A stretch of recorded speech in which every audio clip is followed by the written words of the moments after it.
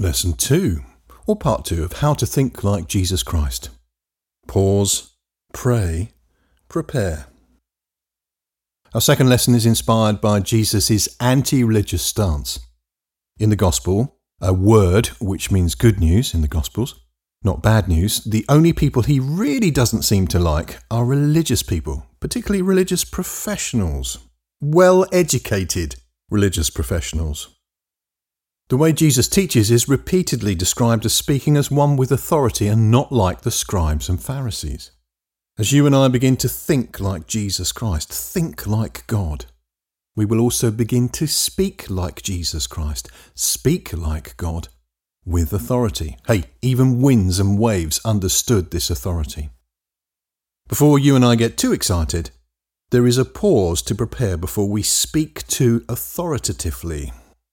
For Jesus, this pregnant pause was 30 years. Of course, I'm using pregnant pause in a whole new way here. A period where there is gestation ready for birth. Are you ready for a whole new realm, a whole new chapter, a whole new act in your life? I am. Imagine the confusion for most people who knew Jesus' family. He arrives on earth heralded by angels and worshipped by both shepherds and wise men from the east. As a young man, he astounds the teachers of the law in the temple, but in between there is silence. What happens in this silence, this quiet time, this pause? In the Spirit, I believe the answer revolves around this verse. Jesus said to the religious leaders, "You are mistaken, not knowing the Scriptures nor the power of God." That's in the Gospel of Matthew, chapter 22, verse 29. This was spoken to the religious leaders who were trying to discredit Jesus. Here was a country preacher who hadn't been through their official education system. He wasn't accredited. The cheek of it! More than this, here he was suggesting that they, people who dedicated the time of their lives to knowing the Scriptures, didn't know those very Scriptures. Talk about how to win friends and influence people. I don't think Jesus had read that book. He took 30 years to sharpen the axe. What did Jesus do during that 30-year hiatus, that pause? He learned. A pattern you'll see in Scripture time and time again is a positive wilderness experience. There are negative wilderness experiences, but there are also positive wilderness experiences. Moses, Elijah, John the Baptist and Jesus, to name but a few, all go off into the remote areas where they get what modern thinkers would call a download from God. Jesus knew the Scriptures, but even he didn't kick off his activity, his ministry, until he also knew the power of God. Stephen R. Covey, a Mormon dedicated to Christian thinking, co-wrote one of the most influential leadership books in modern history, The 7 Habits of Highly Effective People. Habit 7 is the act of preparing oneself before action. Sharpen the saw. Abraham Lincoln is quoted in many ways along the lines of, "If I had 9 hours to cut down a tree, I'd spend the first 6 sharpening my axe." 2/3 of the time, sharpening his axe. To think like Jesus Christ, to think like God, we need first to prepare by sharpening our axe, which means getting to know the Father and the Word. And then, it is only when we know the power of God, who is the Holy Spirit, can we really enter into the phase where we fulfill the mission we began learning about in Lesson 1. I have come that they may have life, and they may have it more abundantly, in excess. I love it. This is good news. We know what to do. There are certain steps we can take that are well within our circle of control. And becoming filled with the Holy Spirit, anointed to be clothed with power from on high, is within our circle of influence. Let's move ahead now with some passion and pace. What Jesus did in the wilderness.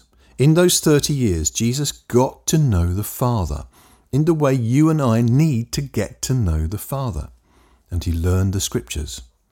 One of the greatest deceptions spread by the church, small c, is that Jesus was different, therefore we can never be like him. This is a dangerous half-truth. Of course Jesus was different, and of course there were aspects of his ministry that you and I will never have to do. but he also came as the model of how we should be as Christians, capital C.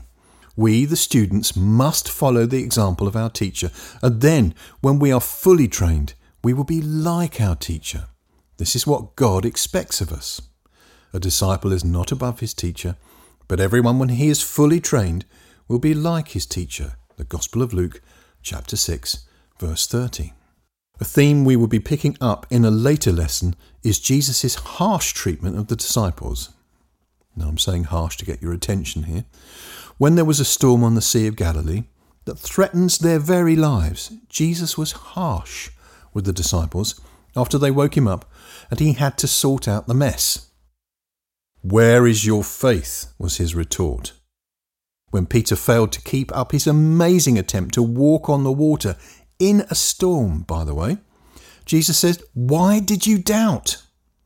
If it was an unrealistic expectation for the disciples to still the storm and for Peter to walk on the water, Jesus was harsh and frankly wrong.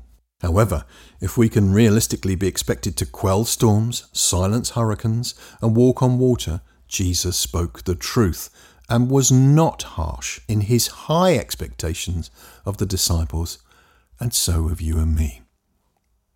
What he expected of them, he expects of us. And there is the next deception, to think the disciples were different. Of course the disciples were different. They had been with Jesus and were eyewitnesses to the resurrection. However, the Apostle Paul, that abundantly minded thinker who wrote 28% of the New Testament, was not an eyewitness to Jesus' ministry.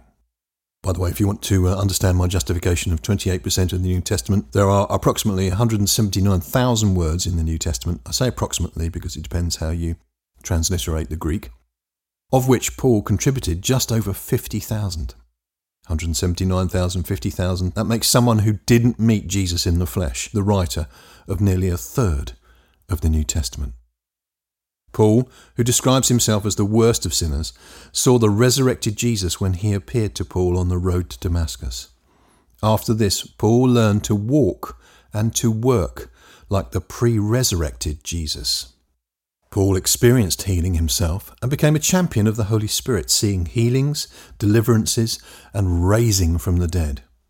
We who learn to think like Jesus Christ, we who learn to think like the Father, we who learn to think like the Holy Spirit, are supposed to do the works of Jesus Christ, which are the works he saw his Father doing.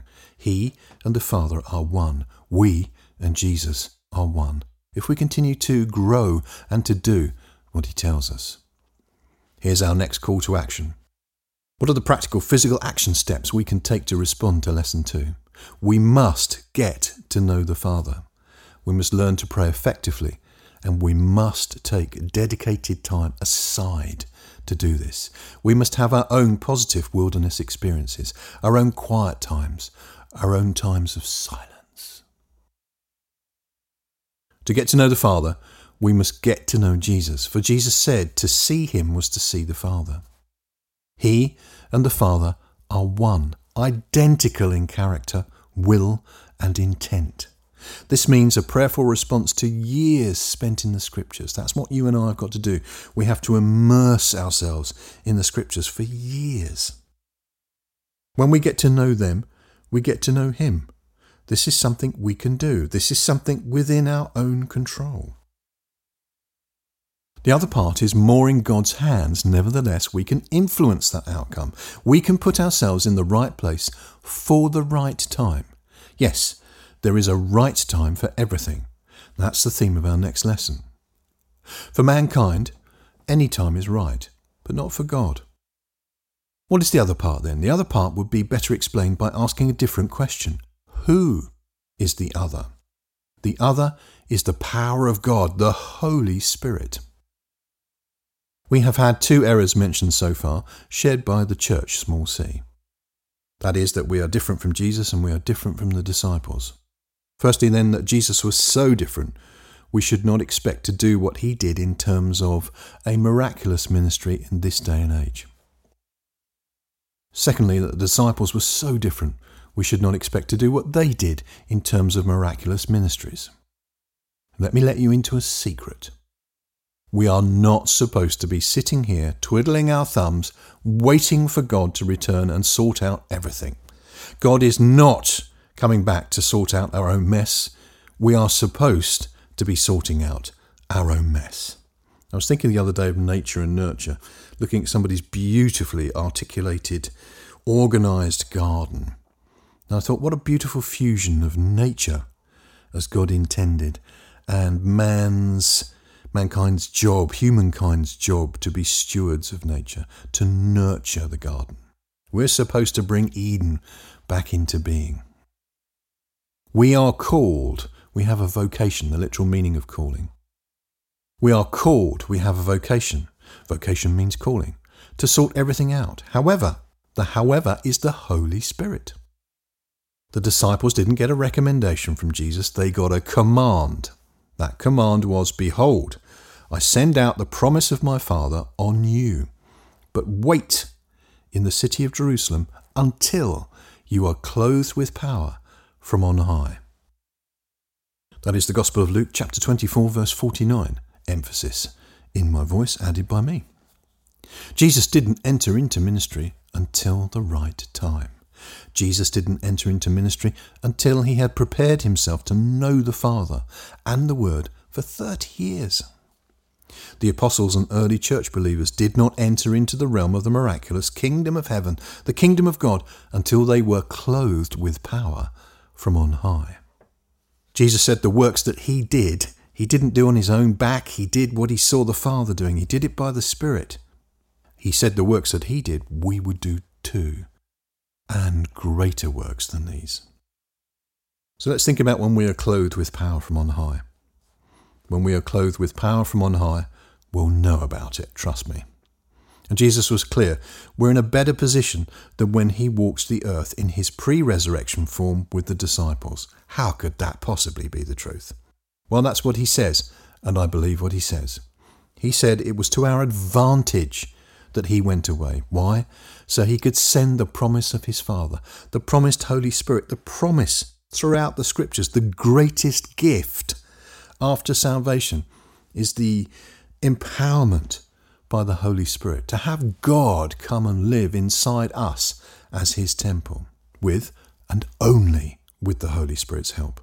We are expected to do greater works than those that Jesus did during his initial 3 years of ministry. I say his initial 3 years of ministry because the idea is that Jesus continues to minister through us, the body of Christ, the body of the Anointed One. Christ means Anointed One. Let us press pause and give ourselves diligently to the study of the Scriptures, especially the Gospels, so that we may understand the model, Jesus Christ. Let us press pause and press into knowing the Father through prayerful reflection back to him of his expectations in those selfsame Scriptures. And let's get to know the Holy Spirit. Let us press pause, building ourselves up on our most holy faith, praying in the Holy Spirit, and we'll be sharing more about the baptism of the Holy Spirit in a later lesson. But let me say it here, we've got to know the third person of the Trinity, the Holy Spirit. When we have done these things, and when it is the right time, both those things need to be in position. We've done these things, and it's the right time. We will be able to echo the words of Jesus at his inauguration. Quoting Isaiah, he says, let me read a little bit in the passage around that. He came to Nazareth, where he had been brought up. That's part of the 30 years. He entered, as was his custom. So this was his habit. He entered, as was his custom, into the synagogue on the Sabbath day and stood up to read. The book of the prophet Isaiah was handed to him. He opened the book and found the place where it was written, "The Spirit of the Lord, the Spirit of Yahweh is upon me, because he has anointed me to preach good news to the poor. He has sent me to heal the brokenhearted, to proclaim release to the captives, recovering of sight to the blind, to deliver those who are crushed, and to proclaim the acceptable year of the Lord, to proclaim the acceptable year of Yahweh." He closed the book, gave it back to the attendant, and sat down. The eyes of all in the synagogue were fastened on him. he began to tell them, "Today, this scripture has been fulfilled in your hearing." That's in the Gospel of Luke, chapter 4. You too are here to fulfill scripture. You too are here to fulfill that scripture. Let me read it again. The Spirit of the Lord is on you because he has anointed you to preach the good news to the poor. He has sent you to heal the brokenhearted, to proclaim release to the captives, recovering of sight to the blind, to deliver those who are crushed, and to proclaim the acceptable year of the Lord. Wow. When we are anointed, and that's where the word Christ comes from, the anointed one. When we are anointed, clothed with power from on high, baptized in the Holy Spirit, we are sent forth into the world to preach good news to the poor, heal the brokenhearted, proclaim release to the captives, bring recovering of sight to the blind, deliver those who are crushed, and to proclaim the acceptable year of the Lord. Let's make some powerful points. Firstly, telling the poor that God loves them and that they are meant to stay poor is not preaching good news to the poor. The good news is that God hates poverty with a passion and has made a covenant, an unbreakable agreement with Jesus, guaranteed by Jesus' own lifeblood, that he gives us the power to get wealth, that he may establish his covenant. Jesus didn't wipe out the Old Testament, he fulfilled it. And in the Old Testament it says it is Yahweh, the Father, who gives us the power to get wealth, make wealth, create wealth, get wealth, that he may establish his covenant. Jesus bore all the curses of the old covenant and accessed for us in Christ all the blessings. If you are a proper Christian, you've made Jesus the Lord of your life, you believe with all your heart that God raised him from the dead, and you're seeking to obey what he says, then the blessings of the old covenant and the new covenant are yours. They find their yes and amen in Jesus. Secondly, the most terrifying scripture for me is the sheep and the goats in the Gospel of Matthew chapter 25 verses 31 to 46. I'm not going to read it here. I'm just going to give you the key message. In this, Jesus declares that whatever we didn't do for the equivalent of the broken-hearted, the captives, the blind, the sick, the crushed, we didn't do to him, and it counts. Or flipped into the positive, whatever we do for anyone in need, we do to Jesus. It's like it's accredited to our account. Every random act of kindness, every unrandom act of kindness that you do, it's as if, in God's eyes, you're doing it to Jesus, giving that person a glass of water, buying the big issue, helping people get their sight back through medical means as well as miraculous means. It's as if you've done it for Jesus. Homing the homeless, feeding the hungry. The 17 Sustainable Development Goals of the United Nations are righteous goals in God's sight. He wants us to be good stewards of this beautiful planet that he's given us to enjoy. Okay, this means that even during our pause period, where we're getting to know the Father, getting to know Jesus, getting to know the Word, getting to know the Holy Spirit, developing our prayer life, our meditation life, meditation on the Word there, even during that quiet period of learning and development, we must do good to the poor, the sick, the confused, the brokenhearted, the homeless, the hungry, anyone in any need.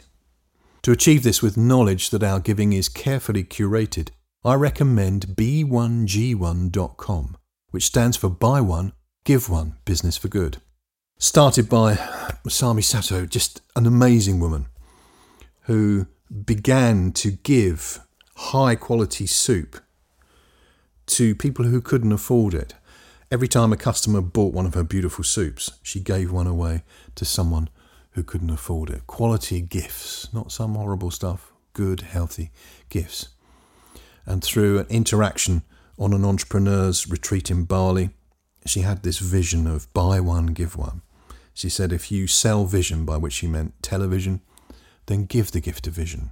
Do you know 67 cents? 67 cents, less than $1. 70p, English people, depending on the rate of a currency conversion there. 60p can save somebody's eyesight.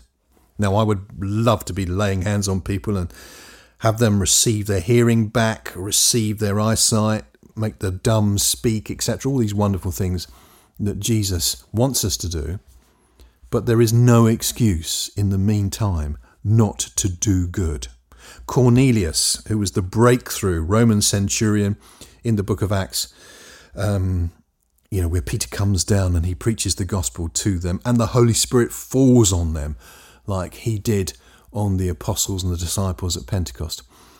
Cornelius is remembered before God because of his acts of kindness and goodness to the poor. So we have to do good, whether it's in the power of the Spirit or not. It's in the spirit of the Spirit.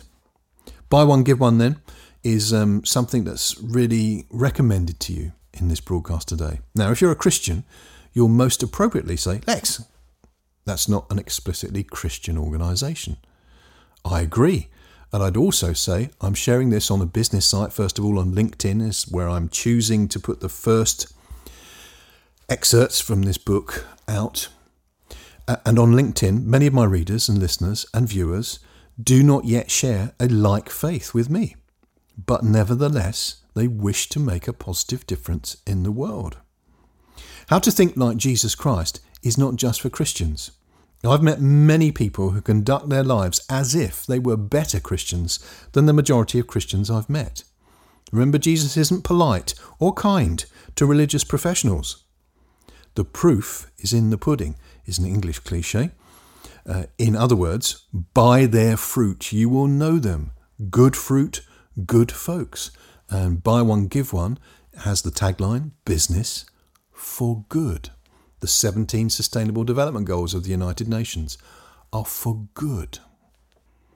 Whatever we do to others, it's as if we are doing it to Jesus. Now there's a thought, isn't there? Everything, whatever we do to others, it's as if we are doing it to Jesus. Thirdly then, this work is called How to Think Like Jesus Christ and not How to Think Like Jesus. So what's the difference? Christ means anointed one. You're supposed to be one. Lex, are you saying I'm supposed to be the Christ? No, I'm not. I'm saying you are supposed to be God's anointed, a Christ. David was a Christ. Elijah, Isaiah, Paul, Peter, John, James, they were all anointed. There is only one Christ who died for us, but you and I are supposed to be anointed. In fact, we're supposed to pause until we are clothed with power from on high, which is the language of the anointing. That's what being a Christian means. Let me quote from Wikipedia, which is not always the truth, but quite a useful source. The etymology of the word Christian, Christonos, means follower of Christ. It comes from Christos, Christos meaning the anointed one, with an adjectival ending borrowed from Latin to denote adhering to or even belonging to, as in slave ownership. And Paul talks a lot about us being slaves to Christ. Now that language there is also the language of covenant, which we'll deal with in future lessons, because we are in covenant commitment to the new covenant with Jesus, through Jesus to God the Father and the Holy Spirit, so that he can send the promised Holy Spirit. This is deeper stuff, and we'll take it gently as we move into that deeper stuff, but know that you are meant to have power, energy, dynamite, dunamis is the word we get dynamite from, clothed with dynamite, like power, dynamic power from on high, the kingdom of heaven touching earth through your hands, the word of God heard on earth through your lips. Oh, we are to follow Jesus' example so closely that we become like him. And that means to become an anointed one. Finally, from this passage, now is the acceptable time of the Lord. This means that there is coming a time when this opportunity is over. There is urgency here. I have ranted before that if I quote Deepak Chopra, who's excellent, Anthony Robbins, who's amazing, Oprah Winfrey, who's changing the world, Wayne Dyer, bless him, Jim Rohn, big favourite of many of my friends, or even the Buddha. The bloodless list is endless. I love them all and I love what they say. If I quote them, I get a ton of support on LinkedIn. But if I mention the teachings of someone who gave his blood, laid down his life so that you and I could have a better life and have it more abundantly, some say, I'm a Jesus freak. I'm preaching.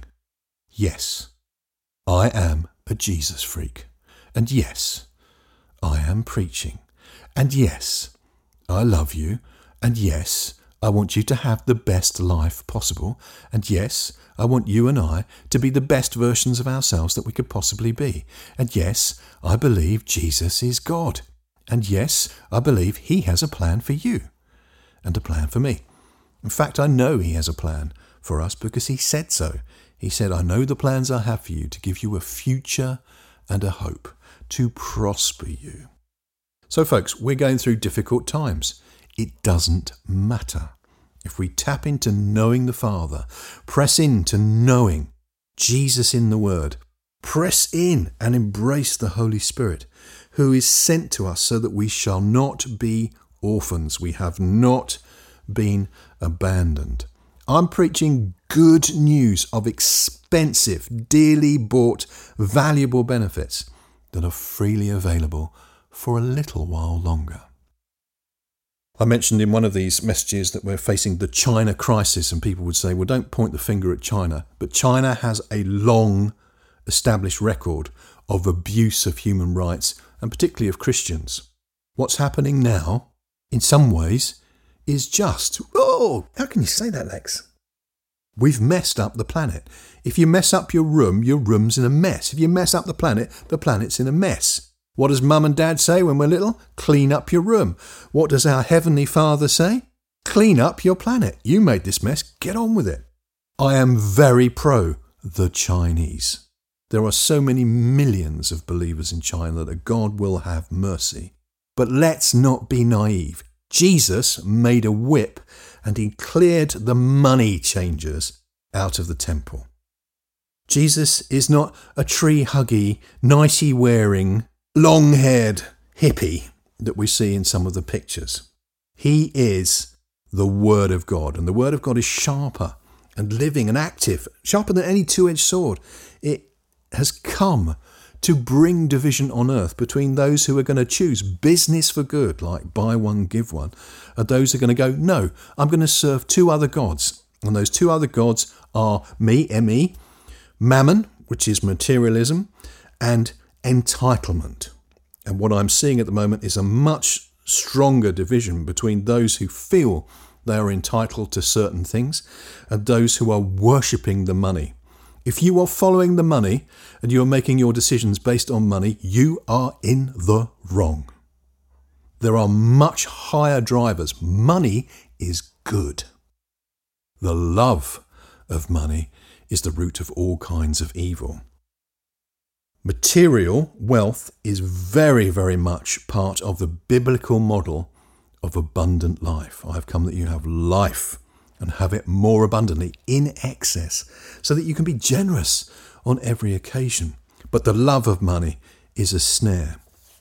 I'm going to stop there because I'll probably get into more trouble. The point is, you and I have been given the mission to sort out this mess. And we've been given the way to do that, which is get to know the Word, get to know Jesus, the Father, and the Holy Spirit. Get clothed with power, energy, dynamite from on high, and bring the kingdom of heaven into the earth. Touch heaven, touch earth. Oh, wow. Well, if you can't tell I'm excited, I'm obviously not putting enough power into my voice. It's a long lesson, but a practical one today. I have a dedicated podcast channel, which you may be listening to this on.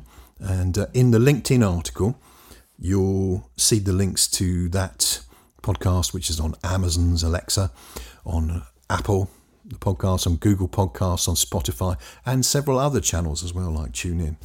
So there's every opportunity for you to drink in the scriptures. I often share a message which is just the scriptures, just reading the scriptures, or you'll get encouraging messages like this one as well. But thank you for tuning in. I'm so excited about your future, my future, our future. Together we can bring the kingdom of God, the kingdom of heaven, into people's earthly experiences, that they might live long and prosper, that they might have and enjoy life to the full. Amen.